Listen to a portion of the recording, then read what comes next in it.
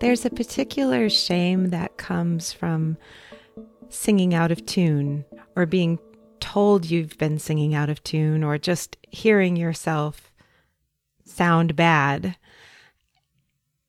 And it's the kind of shame that can make you not want to sing out at all because you don't want other people to hear you. And it can prevent you from joining a chorus, auditioning for something, or probably even more importantly, getting help. Because if you sing out of tune and then you go to a voice lesson and the voice teacher hears you sing out of tune, well, then they might tell you that you really shouldn't be singing. And you don't want to hear that because you really love singing. This is a real fear. This is a real thing. I've made a video training with some really simple exercises that will help you sound better. You can do them on your own. You can do them when nobody else is home to hear you. Not all of them even require you to make a lot of noise.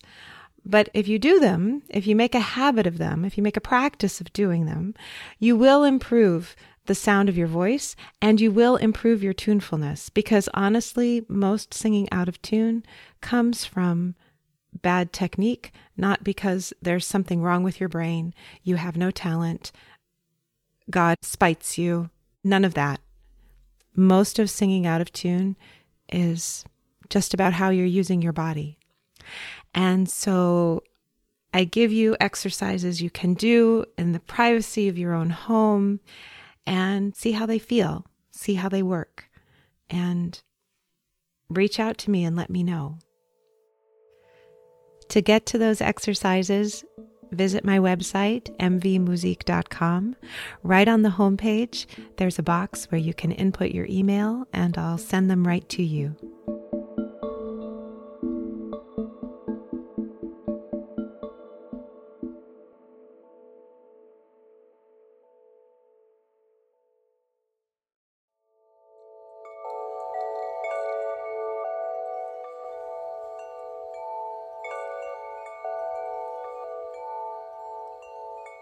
Your voice is unique to you. It grows as you grow. It changes as you change. If you're curious about the relationship between your voice and your body, your heart and your mind, welcome. My name is Michelle Wallacay, and I can't wait to hear you. One of the thoughts that I find I need to disabuse a lot of my students of is the thought that people who are good at singing and speaking were just born that way, and that there really wasn't any serious effort or practice involved, that they just wake up in the morning and it just works out for them. And as somebody who's been around the block a few times, I can tell you, anybody who has ever done anything amazing on stage has practiced. Even if there is some kind of natural talent or leg up, like you're born into a family of performers, or you get to go to great schools and have great teachers, even if you have a little bit of a head start, you've had to learn things, and learning involved repetition and practice and failure. Learning involves failure. So all of the people you see who you look up to, you think are amazing, it's never hard for them, it's been hard for them. It's been hard for them just like it's been hard for you. Maybe not in the same area, but like it's been hard for you. So I want to talk today a little bit about befores and afters and the journeys in between that you might have forgotten about. So when you were born, you couldn't walk, and then you learned to crawl and to walk and maybe even to run. When you first picked up a pencil or a crayon, You didn't know the first thing about making a letter, and then you made some letters, and then you learned cursive. And if you're like me, your cursive has degraded a lot, but it was, my cursive was pretty great until I went to college. Any sport you have ever tried, kicking a ball, throwing a ball, if you're able to do that now, just think back. There were moments when you couldn't do it, and there might have been moments when you fell down.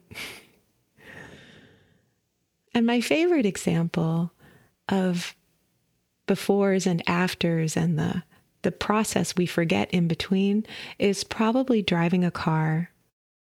My car today takes me places, and I have no conscious memory really of how I got there. In terms of operating the vehicle, I didn't give it any thought. But I tell you, when I was learning to drive, it would give me a headache to go across town in a tiny, well, maybe not tiny, a small town in Idaho, like not very complicated layout, pretty much a straight shot. Didn't even have to make a left turn. By the time I got there, I was exhausted. So if you're embarking on the project of learning how to sing better or at all, or improving your speaking voice, and it feels like you should have these results immediately, there are some quick wins, but the fact that you might not be experiencing immediate results doesn't mean that you don't have talent. It just means that you need a few more tries. You need a few more iterations. You might have forgotten how long sometimes it takes to learn something or to create a new habit. One of the habits that is really, I'm not sure struggle is the right word, difficult, let's say, or challenging for most of my students, and certainly for me, is learning how to sing and speak with a more relaxed jaw, with a jaw that's willing to feel dumb. I mean, slack. I mean, not involved or less involved in the process of making sound. And one of the techniques I employ to help my students help their jaw relax is putting the fingers or the fists in the jaw hinge. So that spot between your molars at the back, on the outside of your face, you can press into that spot and feel your jaw hinge. It's probably tense. And if you put your fist there, you'll find it's now really difficult to close your mouth. You kind of prop your mouth open with your fist in that way. And I have people sing with their jaw in that position, or speak a little bit with their jaw in that position, just to feel what it feels like when there's more room there. And almost to a one, the very first question that comes out of my student's mouth is, how am I supposed to perform like this? Their mind has already jumped to the end state. Do you hear how very little time there is for learning? This is just the first step of an exercise, but already the brain is worried about, how am I supposed to do this in public, and aren't people going to laugh at me? When it's an exercise so that your jaw can loosen up, so that it can be looser when you're using your voice. You will reach a point where you won't need your fists in your cheeks. But today, on day one or your second lesson ever in your life, it's a helpy. This is support that your body needs right now to try on this new way of doing things. One of the things I can guarantee about working on your voice, or honestly trying to learn anything new, is that you're going to get frustrated, and you're going to get scared, and There are going to be days when you feel like you should be making more progress than you are. At least that's been my life. So let me suggest, when you're feeling calm and competent and smart, that you take a moment to make a list of all of your befores and afters in your life, or at least all those you can remember.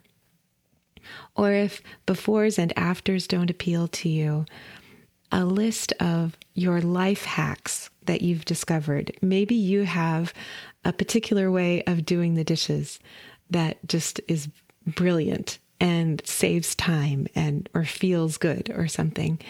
Or maybe you have a way of organizing your finances.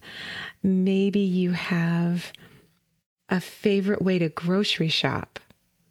I don't know, but I know, because you're a person, you've come up with some brilliant things in your life. You've solved some amazing problems for yourself.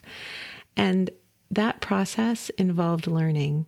It involved trial and error and trying again. Make a list of those things and have it nearby for when you're trying to learn something new and you get frustrated, to remind yourself what an amazing learner you are and what capacity you have to integrate new information, to find solutions, to make paths where before it just looked like brambles and you were never going to get through. And because I don't believe in giving homework that I don't do myself, I want to tell you about a skill that I am working on right now that's a challenge for me. So a few weeks ago, I learned that my body responds to sulfites with anaphylaxis. I can tell you that sulfites have never been particularly good. So I don't drink, but when I tried to drink, red wine always felt like a bad idea. Dried fruit that had been sulfured never felt good to me. I go to a sulfur hot springs and I always felt sick. And a few weeks ago, all of this escalated to actually full-blown anaphylaxis in response to sulfites in a salad dressing. And so the skill that I'm developing is asking questions in restaurants about food. And this is really a challenge. I'm sort of a naturally shy person. I'm not a particularly picky eater. I'm not one of the people who goes into restaurants and wants to talk about all of the things who would love to meet the chef and just talk about food all the time. That's really not me. But now I really do need to ask questions because, we're talking about, this is kind of life or death now. And so the before and after that I'm meditating on now to help me through this awkwardness, this awkward learning how to ask questions in a restaurant, is taking myself back to when I was in college and learning Russian and living in Russia and needing to ask everybody for everything. Getting lost all the time, asking for directions, not understanding the signs in the store, asking, how much is this? How much is that? The process of learning a foreign language and living in a foreign country, you ask a lot of questions. You have to get good at talking to strangers. And I've done that. I know how to do that. I do have this muscle in my body for asking questions, even when it's hard, even when I can't speak the language. I mean, this time, asking about sulfites, I'm at least a fluent English speaker.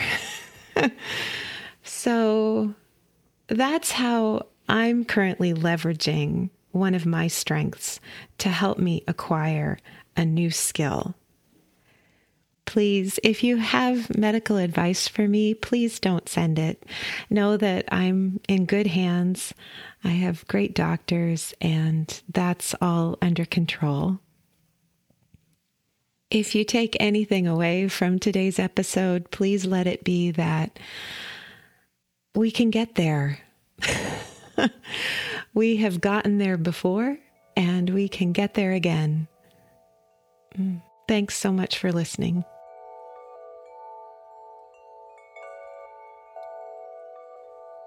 If you enjoyed today's episode, please rate and review on Apple Podcasts or wherever you listen.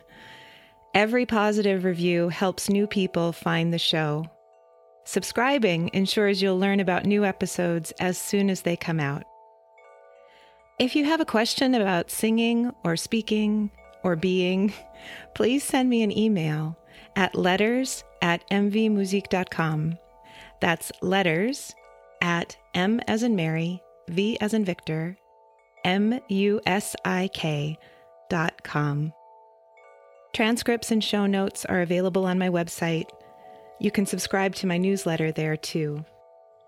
Can't Wait to Hear You is produced in conjunction with Particulate Media. I'm your host, Michelle Voilacquet. I can't wait to hear you.